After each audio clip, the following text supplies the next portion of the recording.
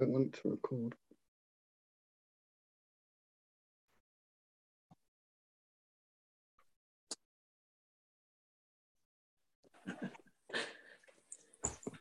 Thank you for that hymn. That hymn is a wonderful introduction to what we're going to look at tonight. And it's also a real encouragement that other people are seeing Jesus in the way we see him. And so tonight we're looking at the subject of trusting God for restoration and revival. That's the long term. Trusting God for restoration and revival. You know, when we talk about restoration, we usually mean making something look as if it's new, like furniture, like a coat of paint on the house, like mending a fence so it looks better. Restoration is putting things back to the way they used to be. It's actually making something new out of the remains of something that's perhaps been damaged or spoiled. And it also applies to the broken people of God, those who feel inadequate, those who feel they've failed and can't find the way back.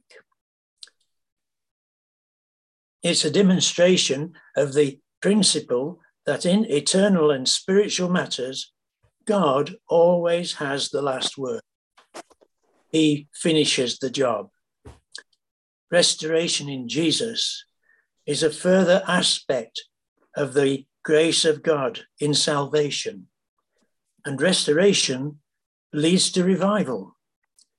Revival is the work of grace in bringing back to life that which is dead or dying. If you were to look at the prophecy of Ezekiel, you'll find that famous paragraph where he talks about the dead bones.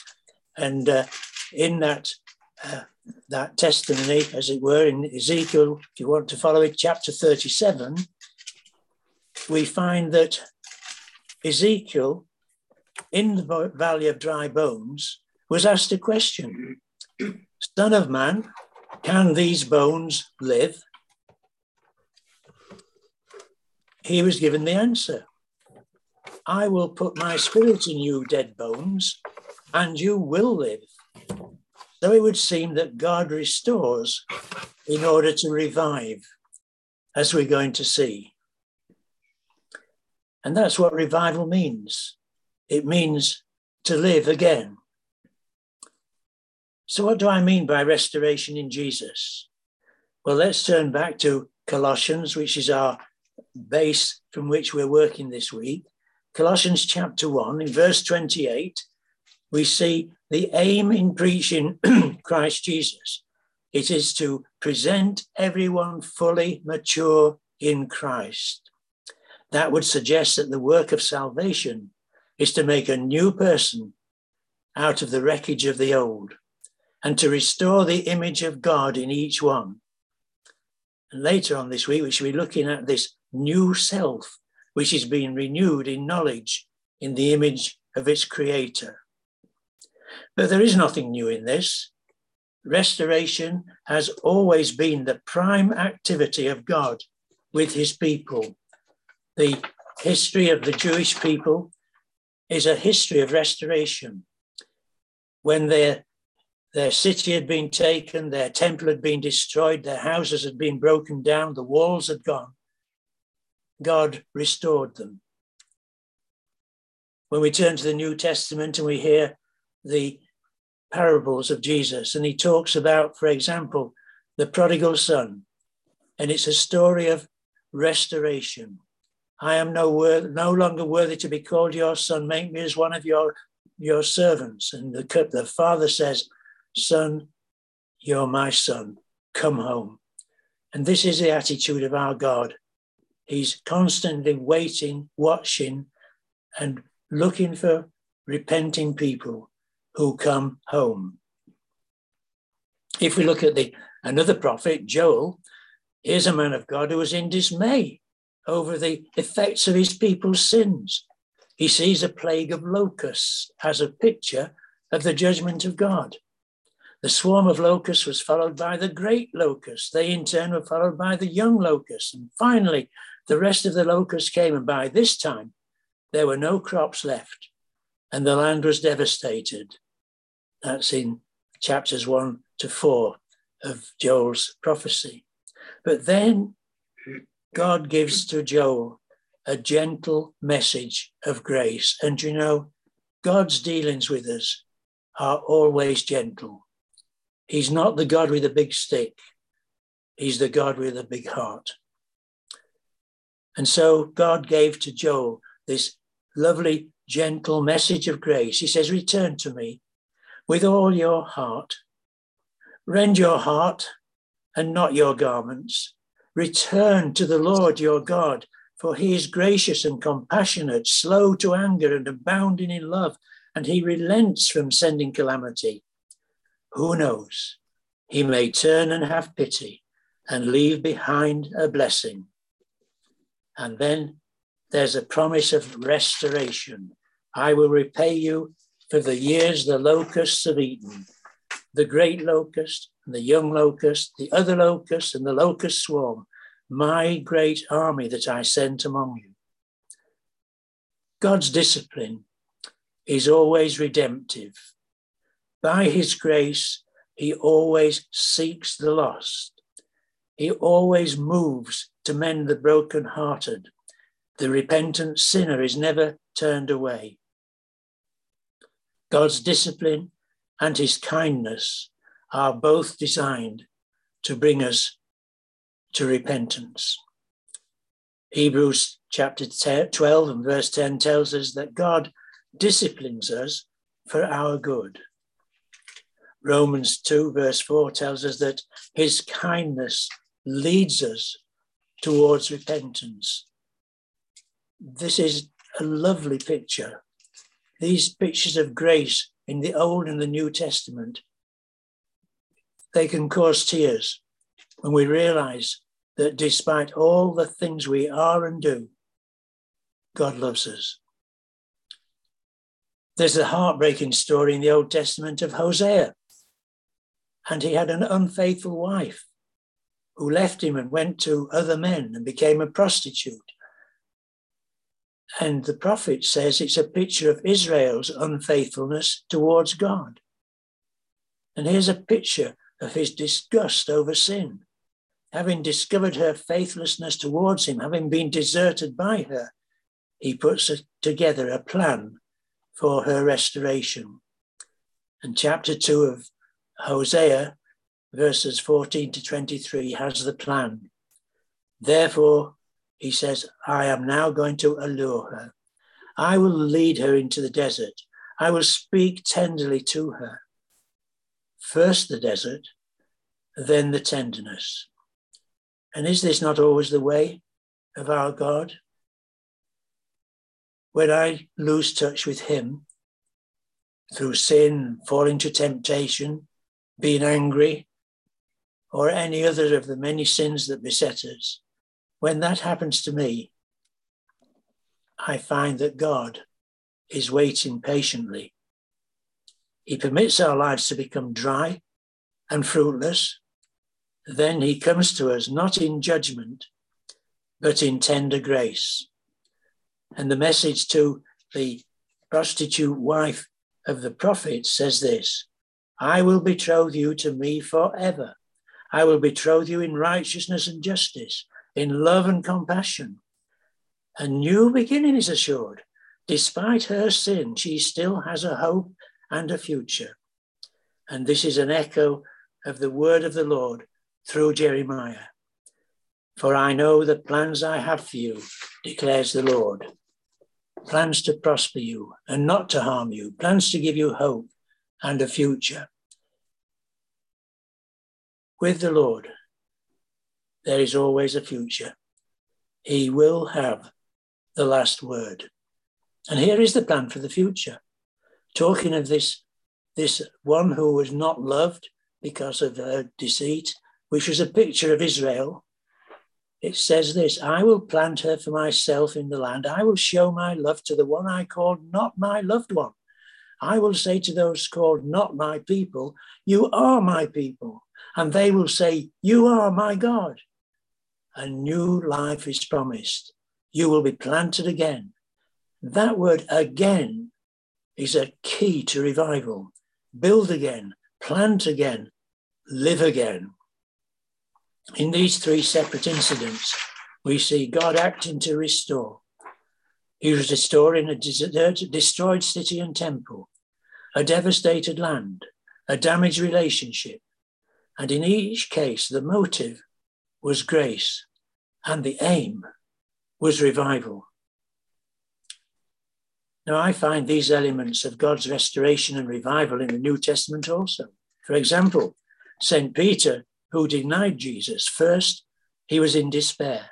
He went out and wept. Then he was in dismay when he heard that Jesus was alive again, and guilt filled his mind. And then in disgust, he turned back to his old ways and went fishing. And there, Jesus found him, met him with grace, and restored him to faith and fellowship. That's been my experience of revival since my teenage years. How I praise God for his grace. Now, back to Colossians, and we shall see how this principle of restoration and revival is indeed a further evidence of the work of grace in the hearts of God's people. Chapter 1 and verses 9 to 14, we have Paul's prayer for the believers at Colossae. Our prayers often do display our deepest longings. Here, Paul shows a pastor's heart for the church. This is a prayer for revival in God's people. If we turn to the verses in Colossians and we read verses 9 to 14, this is what we read. For this reason, since the day we heard about you, we have not stopped praying for you. We continually ask God to fill you with the knowledge of his will through all the wisdom and understanding that the Spirit gives, so that you may live a life worthy of the Lord and please him in every way, bearing fruit in every good work, growing in the knowledge of God, being strengthened with all power according to his glorious might, so that you may have great endurance and patience, and giving joyful thanks to the Father, who has qualified you to share in the inheritance of his holy people in the kingdom of light. For he has rescued us from the dominion of darkness and brought us into the kingdom of the Son he loves, in whom we have redemption, the forgiveness of sins. And that was Paul speaking to a church and telling them what a great God they'd come to learn, to serve, what a great experience was available to them when they bowed the knee to Jesus, to the Son of God. He prays that God will fill them with knowledge of his will. No longer minds filled with enmity towards God. Now he wants those same minds to be filled with spiritual wisdom and understanding. This is a wisdom and it's an understanding that he will give, not something we ourselves must search out. Romans 12:2 urges us not to conform any longer to the pattern of this world, but to be transformed by the renewing of our minds. And then we'll be able to test and approve what God's will is, his good, pleasing, and perfect will. We are to be transformed. We are not called to transform ourselves by hard work and self-effort. This renewal, this transformation, this revival is the work of God in us. As we learn to confess our true state of mind, as we learn how to repent quickly every time the old thoughts enter our minds and we need to be broken before God over our sin. And so he puts a new mind and a new heart in us.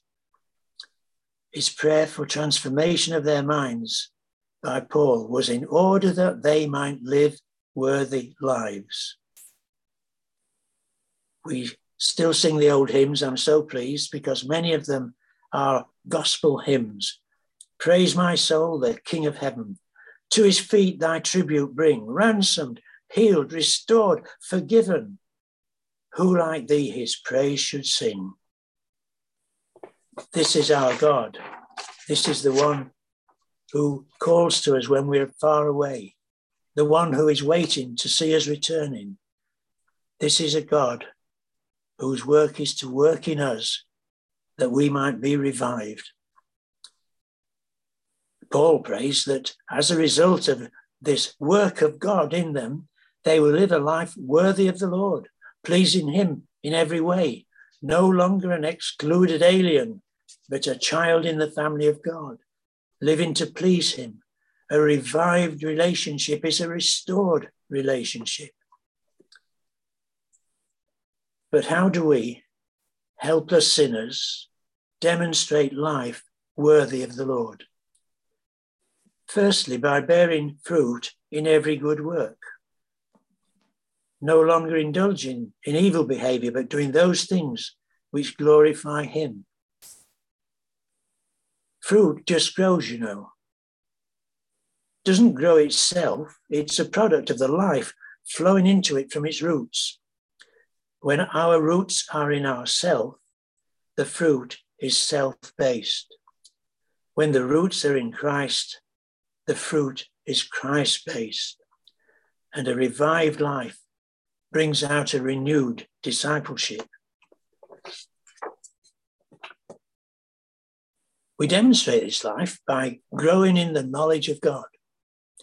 This is referred to a growing relationship, not of engaging in a vast amount of academic effort. This is similar to the relationship that grows between two people in a marriage. You don't study each other. You don't read a book about each other. You just grow together. Eventually, you even think alike. Sometimes you don't even need to speak in order to communicate. And growing in the knowledge of God is far more to do with the heart than with the head. Finally, Paul concludes by praying that they will be strengthened with all power. This is the power to live a new life. No longer dying in sin, but dying to sin and living in the power of a risen life, God's power. A revived life has a restored strength. So where's this power to be found? Now, it's strange that you were talking about a mobile phone earlier, because I've written down a visual aid of mobile phone and house phone.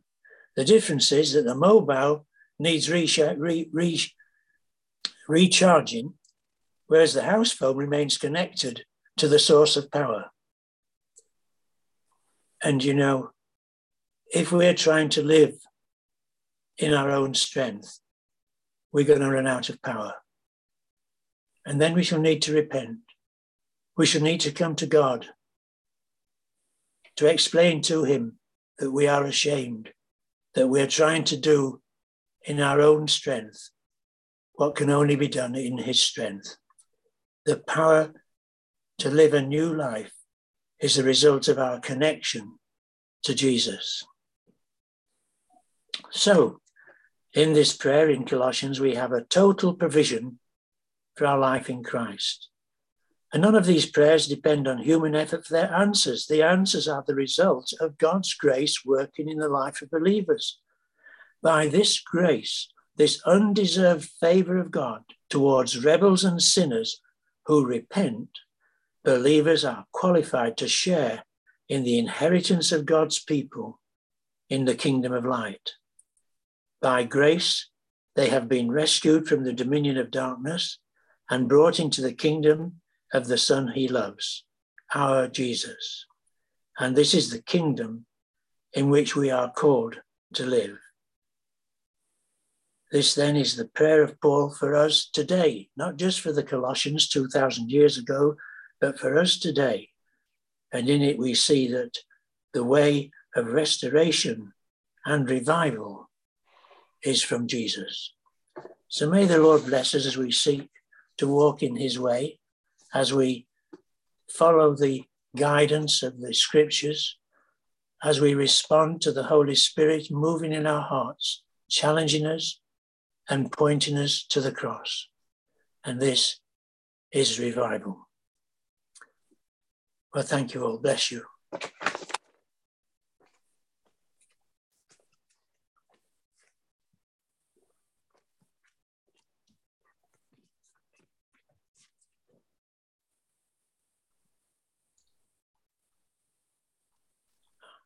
Yeah.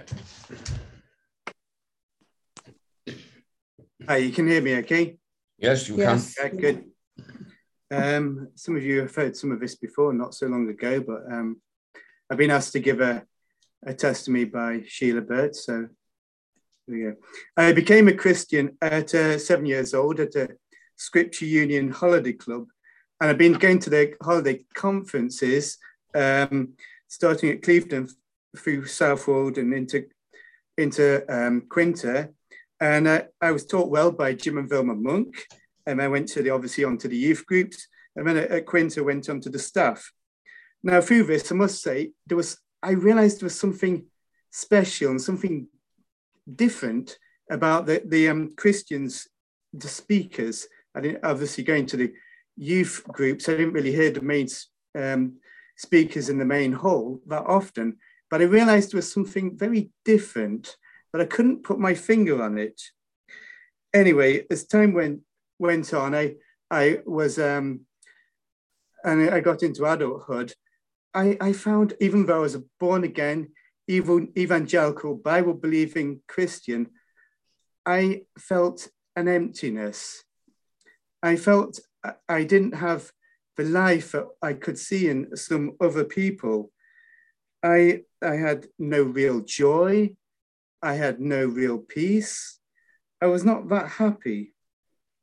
Now, I'd at some point, I think it was about 2005, 2006, as I was going into my father's study, I started feeling that this little book was calling to me. I don't know how many books my dad had, over 1,000. I don't really know in this period. But one little book it was like one little book was calling to me. Of course, it wasn't the book that was calling to me, but the Holy Spirit, I see the Holy Spirit was prompting me to pick up this little book and start reading it. And it was Calvary Road.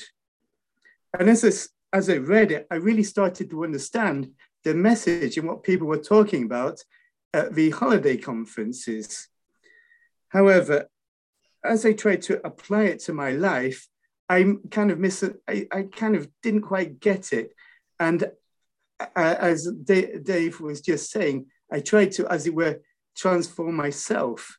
So I found I was striving for joy, striving to be humble, striving even in repentance, striving to be right with God. And I wasn't joyful, and I still did not have the peace. I still was missing it somehow. Now, as I'd not really been to the conferences due to the fact of education when going to live abroad, I hadn't been for the conferences for some years. And then we moved to Congleton, and we were going to see Kevin and Anne-Marie Jones up in Banks. And on the way, we stopped off at Southport, and we saw Jean Neal. I think you all remember Jean Neal. And I just said, "Oh, hello, how are you?" kind of thing. And she said, "Hello." And then the very next thing she said was, "Are you going to Pantador in the summer?" Sorry, like crying. And it was such a surprise. I just said, yes. I knew what she said was from the Lord, because it was such a surprise. And it was in December of 2007. It wasn't anywhere near going to conference time. And I just knew it was what the Lord was calling me to.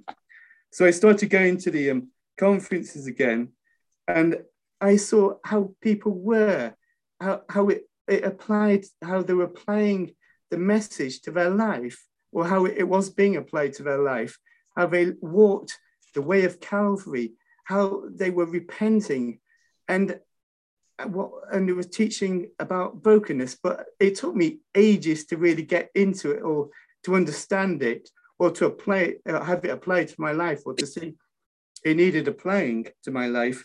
I'm not really sure where the breakthrough first came, but one episode stands out. There was somebody coming into the shop where I was volunteering, he was a manager of another shop actually, and I must say I disliked him immensely. He really irritated me. He really wound me up. I did not like him, and I knew I needed to repent of it. And I would be there, and I would be repenting of my reactions towards him. And then he would go, and then maybe a couple of months later, I'd see him again. He'd wind me up, and I would be irritated, and I would be repenting of my reactions. And then I went home one day, and I was praying about it. And as I was praying, I saw in my mind's eye the Lord Jesus Christ going to Calvary. See, and he was telling me that he had died for me, and he had died for him. Not that he knows the Lord, but I saw it, and I was completely broken, in tears, weeping before the Lord as I saw the Lord going to Calvary for me because of this sin and how my attitude. And I saw that was, well, I suppose it's what you call brokenness. And what I saw I need to do was to repent about my whole attitude towards the guy, not just merely of my reactions, but my whole attitude towards him. And I was deeply broken about this. And then I repented also then of my reactions. A couple of months later, I saw him again. And I was perfectly fine with him. I spoke normally to him, ordinary, like I had no enmity towards him at all. I was completely changed in my attitude towards him. But it's the Lord's work in me, and I had to see it. Now, since then, he showed me so much how I am towards this person or that person, that unlove, that enmity, that hatred in some cases, and that's even towards other Christians in some cases. And he's had to show me time and again that I've needed to be broken in my attitude, to see that Christ died for them too, that he went to Calvary for them, and he went to Calvary for me because of that sin of hatred towards them. And I've had to be broken, and I've had to repent about it deeply. But in other ways, he's shown me I could never have sat here and given any testimony or stood on the stage at Pantidor and spoken, because I was so reserved. Until maybe 6-7 years ago, I just couldn't do it. And I had to repent of my reserve. And I saw that my reserve was pride of heart. It was nothing more than pride of heart and fear of what you would say about me or speak about me. And that was what it was. And I had to repent about that. And he set me free of it. And that's why I can now give a testament, that I can speak before you, that I can speak at Pantidor. It's not that I'm outgoing at all. It's the Lord's working in me. And each time I have to get myself really right with the Lord before I can ever say anything at all. And he's shown me in other ways such hardness of heart I have, or such self-glory, nothing to be glorious about himself, and all this self-life where he shows me that I've had to come to the cross and I've dealt with one way or another. And when it rears its ugly head again, I know where to take it. And I know about the cleansing in the blood. I go to that fountain of blood to have it cleansed. And he showed me too, because sometimes there's things which have come up in the past that I've remembered from the past, sins that I know I've repented of. I know the Lord's dealt with me, but I feel guilt in my heart still. I'm reminded of it, and there's guilt there. And I know that I can take that guilt and that shame and have it cleansed in the blood, and it's taken right away, and I have no no guilt or shame left. I know where to take it. Well, and then I'm restored. And my life has come anew in these years. And real life, real joy, real peace in my heart. Well, I'm still learning, and the Lord is still showing me daily things which need dealing with. And I tell you, when I'm not getting right with the Lord, if I say, oh, well, you know, it wasn't so bad, and I go on, and I just feel, after a while, I feel an emptiness, and I eventually have to come back to the Lord and have it dealt with and get right with the Lord. And then new life is restored again. Well, thank you for listening. Thank you. God bless you. Yes. Thank you so much. That's such a blessing to hear real testimony. Thank you so much. Mhm.